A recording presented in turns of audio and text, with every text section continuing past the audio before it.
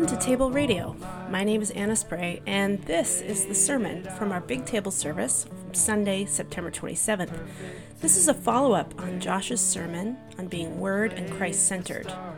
This week, I spoke about how we can incorporate God's Word into our lives, how we wrestle with the text, and how God reveals Himself to us in that process. Enjoy. Well, it's fun to be back together in the sanctuary again. It's always a little awkward because we've only done this twice now, today being the second time. So hopefully as the weeks continue, we'll get a little bit more accustomed to seeing each other, part of our faces blocked off. But this is sort of the new normal that we're trying to adjust to over time. Our reading for tonight is called The Call of Jeremiah, and it's from Jeremiah chapter 1. So if you have your Bibles with you, or if there's a Bible in the pew in front of you, or you have scripture on your phone, you can pull any of those mediums out. And we're going to look at Jeremiah chapter 1, beginning at verse 4. The word of the Lord came to me, saying, "Before I formed you in the womb, I knew you. Before you were born, I set you apart. I appointed you as prophet to the nations. Alas, sovereign Lord," I said, "I do not know how to speak. I am too young." But the Lord said to me, "Do not say, 'I am too young.' You must go to everyone I send you to and declare whatever I command you. Do not be afraid of them, for I am with you and will rescue you, declares the Lord." Then the Lord reached out his hand, and he touched my mouth and said to me, "I've put my words in your mouth. See, today I appoint you over nations and kingdoms, to uproot and to tear down, to destroy and overthrow, to build and to plant." This is the word of the Lord.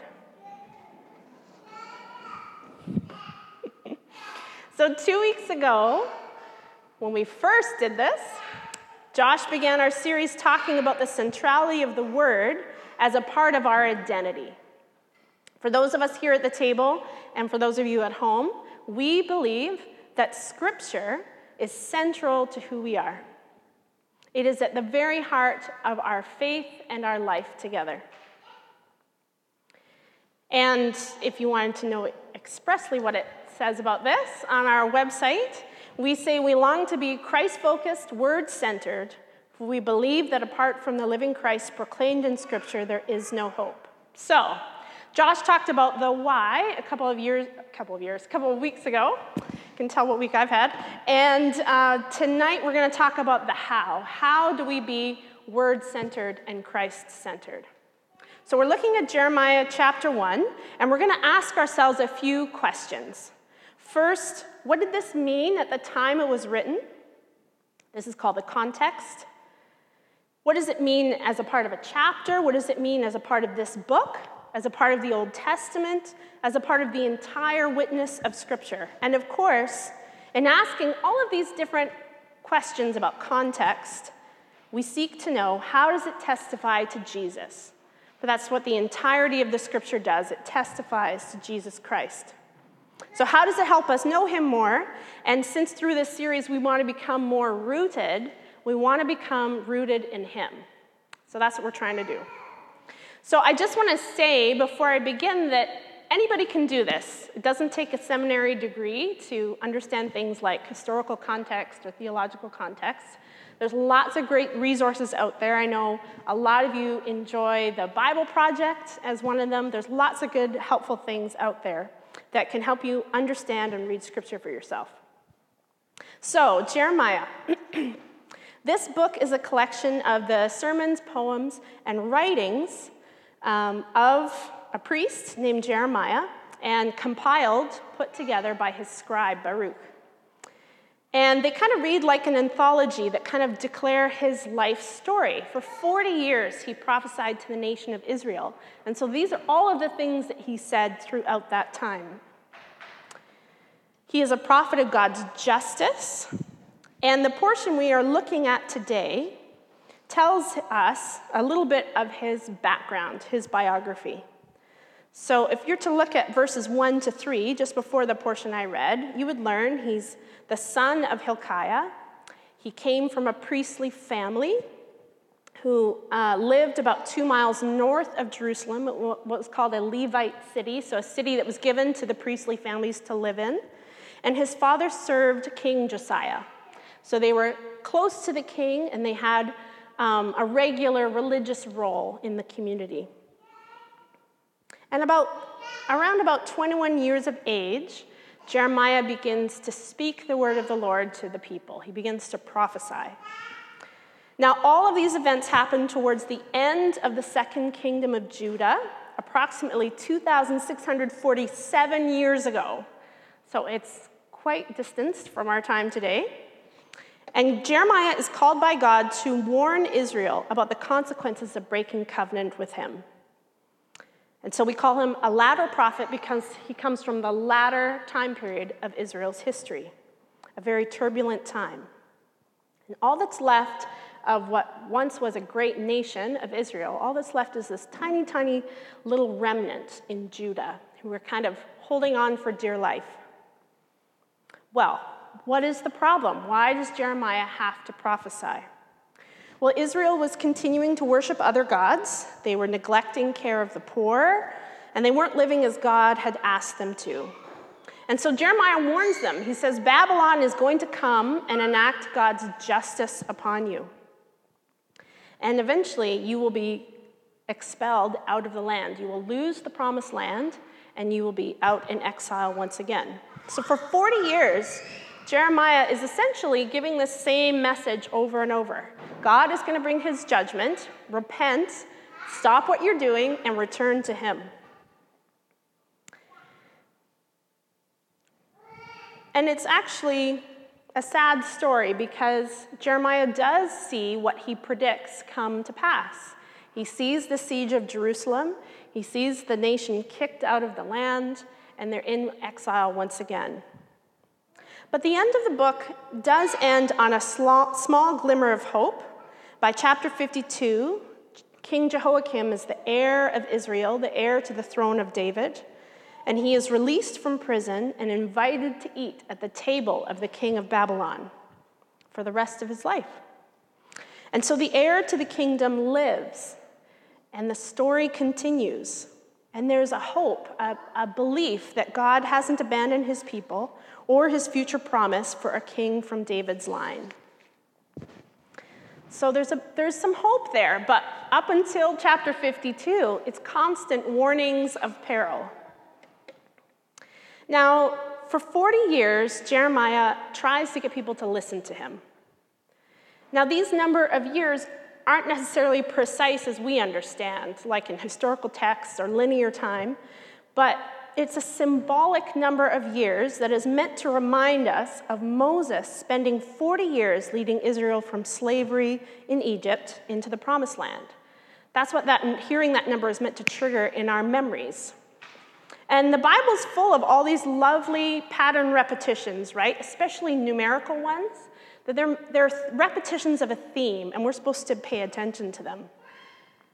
So just as Moses spent 40 years wandering in the wilderness to the Promised Land, Jeremiah's 40 years sees Israel expelled from the Promised Land and into exile again. So it's an opposite trajectory. So that's kind of an overview of what is going on here in this book. So, the chapter. Chapter 1 tells us how God calls him to be a prophet, not only to Israel, but to all the nations, to the whole world. And he will ask Jeremiah to accuse Israel, to name their sins publicly in order that they might be warned and repent. Now, we think of this act of naming of sins publicly to be really shameful. And the idea of judgment is a really dirty word to us, I think. But for them, this was a natural consequence of their actions. They had made a covenant with God, they didn't keep the covenant, and so there were consequences of that. Israel had built idols all over the land. Jeremiah describes this process through the metaphor of prostitution. Israel is the unfaithful spouse who is unfaithful to the one that she claimed to love. And so there's consequences, right? Just like there would be in a human relationship. He also accuses Israel's leaders as corrupt. They've abandoned the law, and that means that the poor and the needy are not being taken care of as the law makes provision for them. Now, not much of this practice is familiar to us, right? This is where we start to feel the historical dissonance. Building idols really doesn't relate to us very much. But we do understand the effects of social injustice, don't we?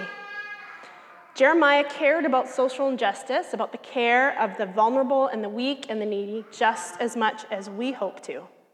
And he was trying to get people to pay attention to what breaking God's law would do to the most vulnerable among them, not to mention the state of their own souls. We know that only seeking our own interests does ultimately not merit good things in our own life, never mind our relationships with those around us.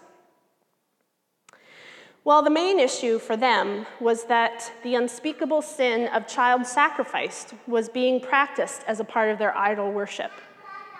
We often think of idols as golden calves or some kind of inanimate object, but cultic worship throughout history has taken a lot of dehumanizing forms.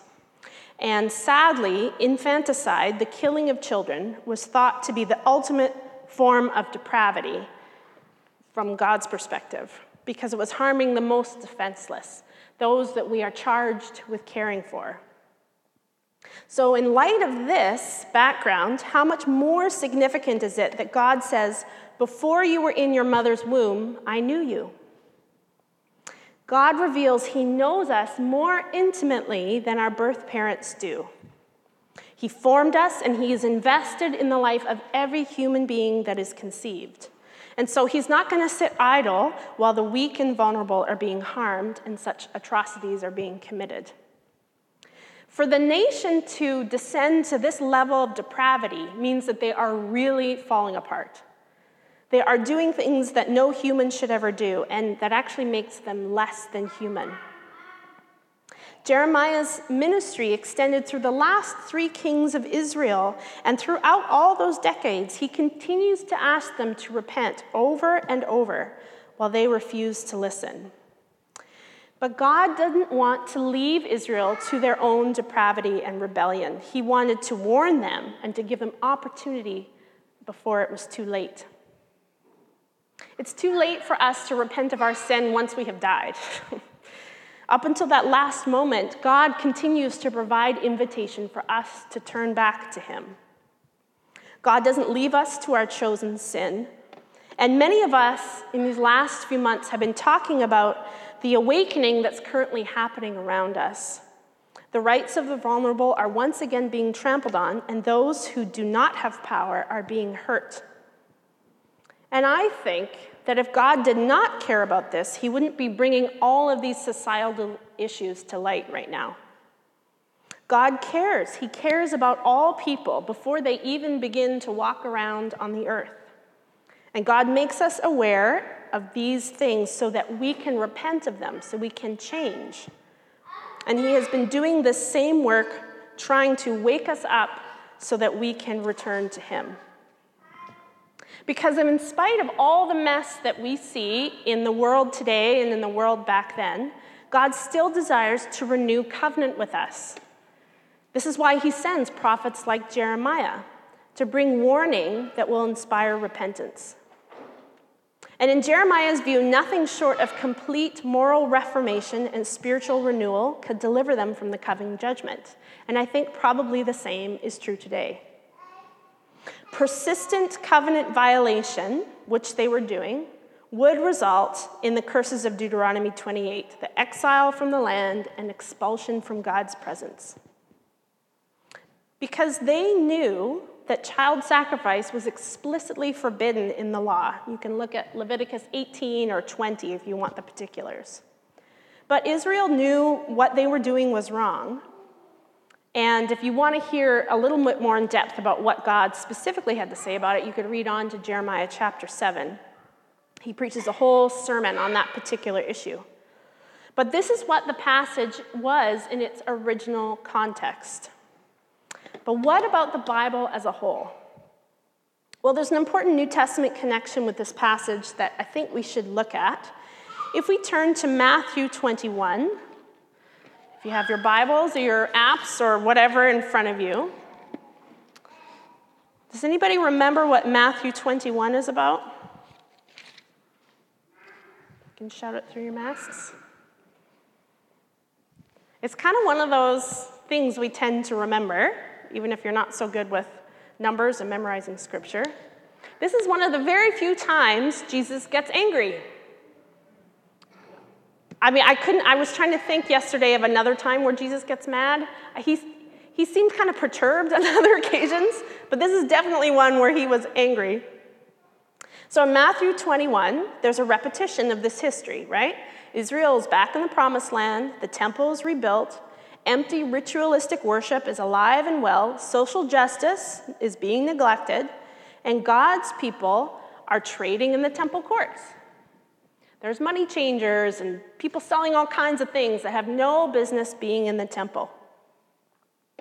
God's people have placed a false sense of security in the temple alone, and while being under the rule of Rome, which is the newer equivalent for Babylon, they are neglecting the law and the worship of God.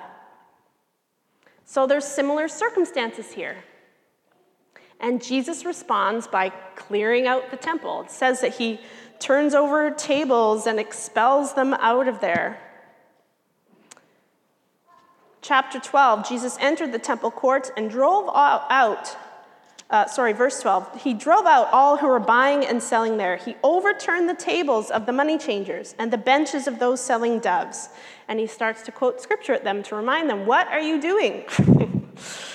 He says, my house shall be called a house of prayer, but you are making it a den of robbers. God's people continue to miss the mark. And this is the story of Jeremiah all over again. And Jesus and Jeremiah share the same mission, to tell people to repent, to cut out the bad behavior, and to return to the Lord. Eventually, Jesus gives his own body on behalf of these rebellious covenant breakers. And he says that all who trust in him are given new hearts and new lives. And God offers his Spirit to be in us to help us keep these commandments that we can't seem to keep.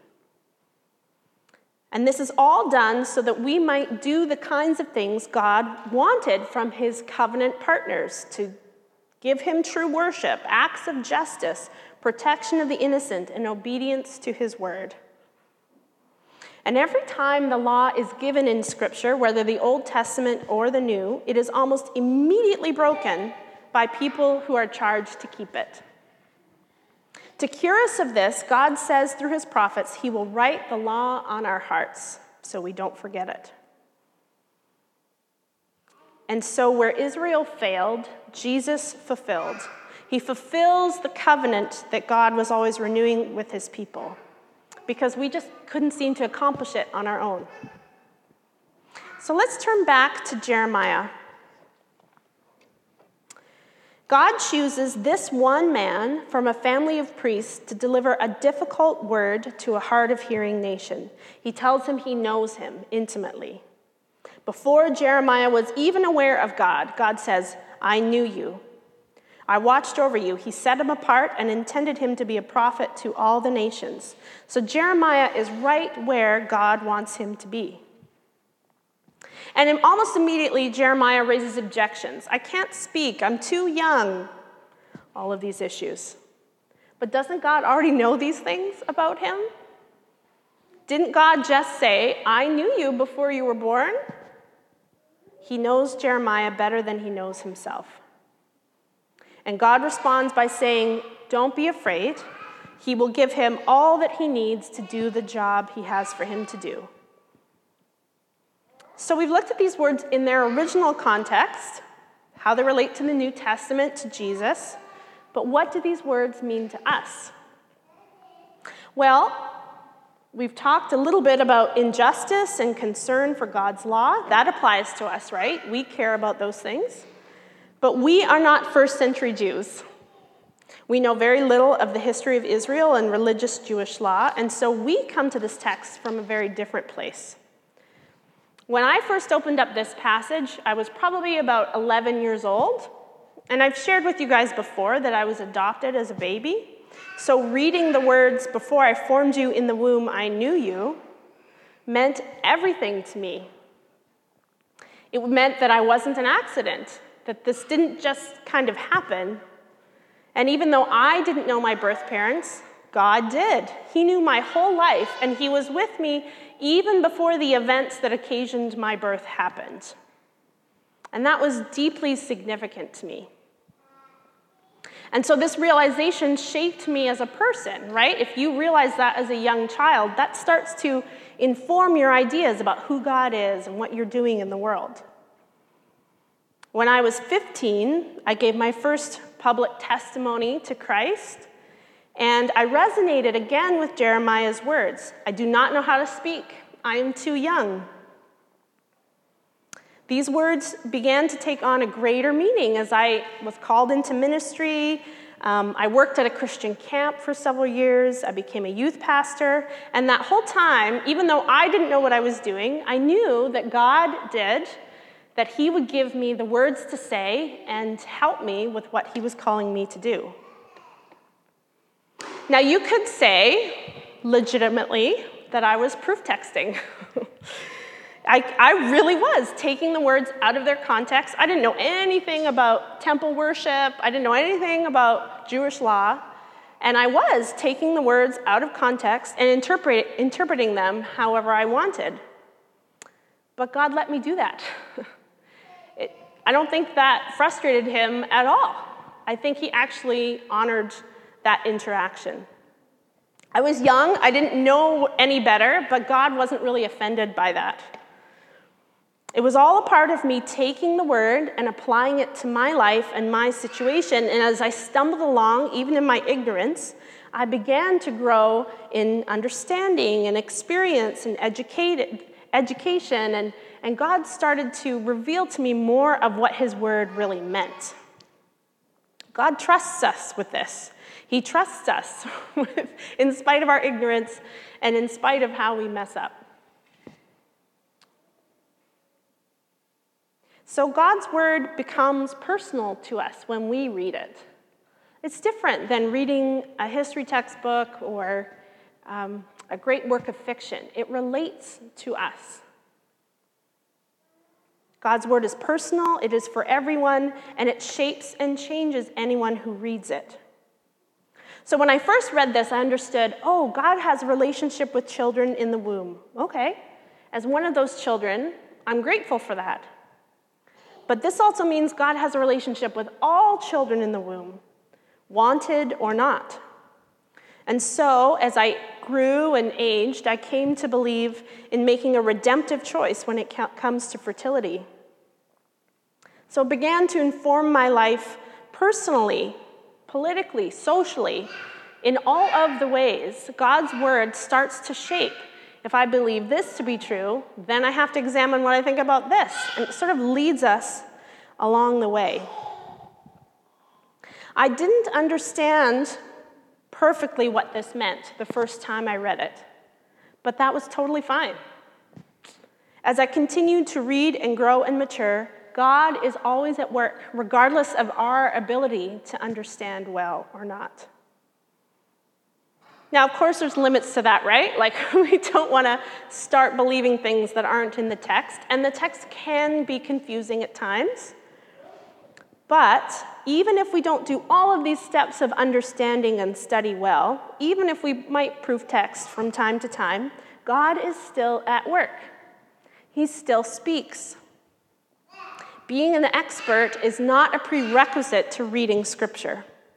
God can overcome those insufficiencies. It's good for us to want to become better learners, to want to understand, what is this book about? What does it mean? How does it inform? How does it point to Jesus? But it's okay if we mess that up sometimes and we don't do it perfectly. And at times we will feel as Jeremiah did. We will feel too young to speak or to understand or to read. I know one of the first time I led a Bible study, I was terrified What if I don't have all the answers? And I quickly learned that you don't have to have all the answers. It's okay not to answer all of the questions all of the time. Sometimes somebody else in the group has the answer, but that's why we read Scripture together, so that we can help each other.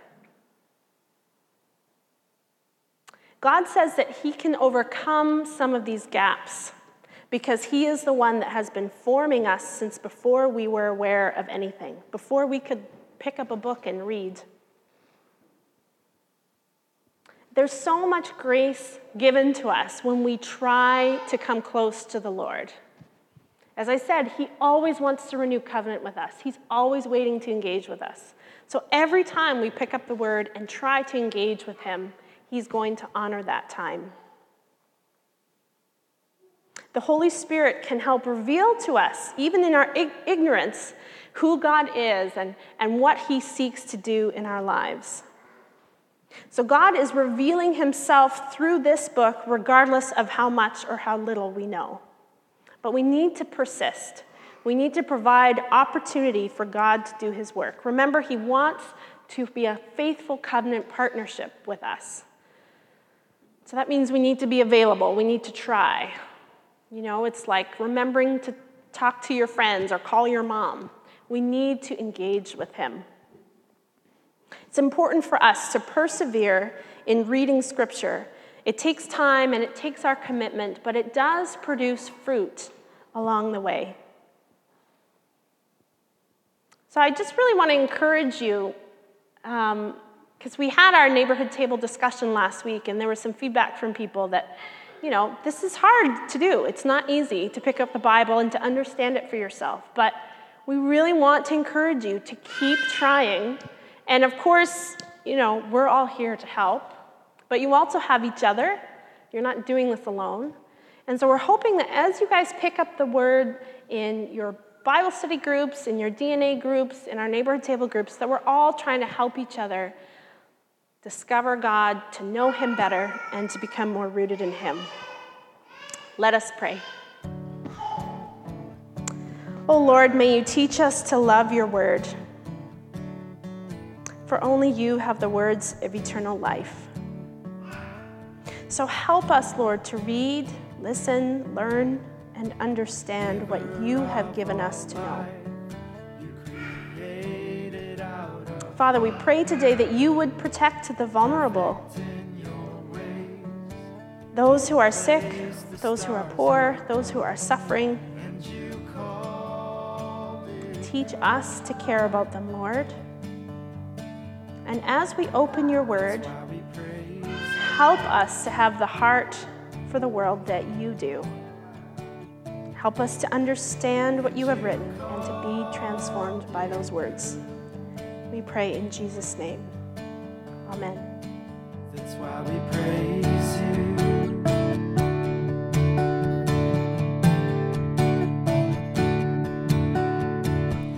Thank you for listening to Table Radio, an extension of the life of the Table Church, a community in Victoria, BC.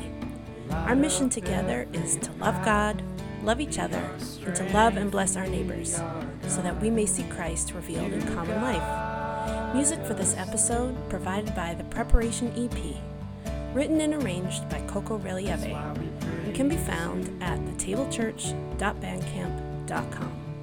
To learn more about our community, please go to tablechurch.ca.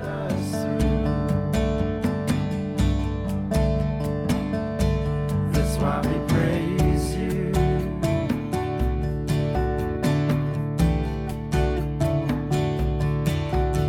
Our darkness cannot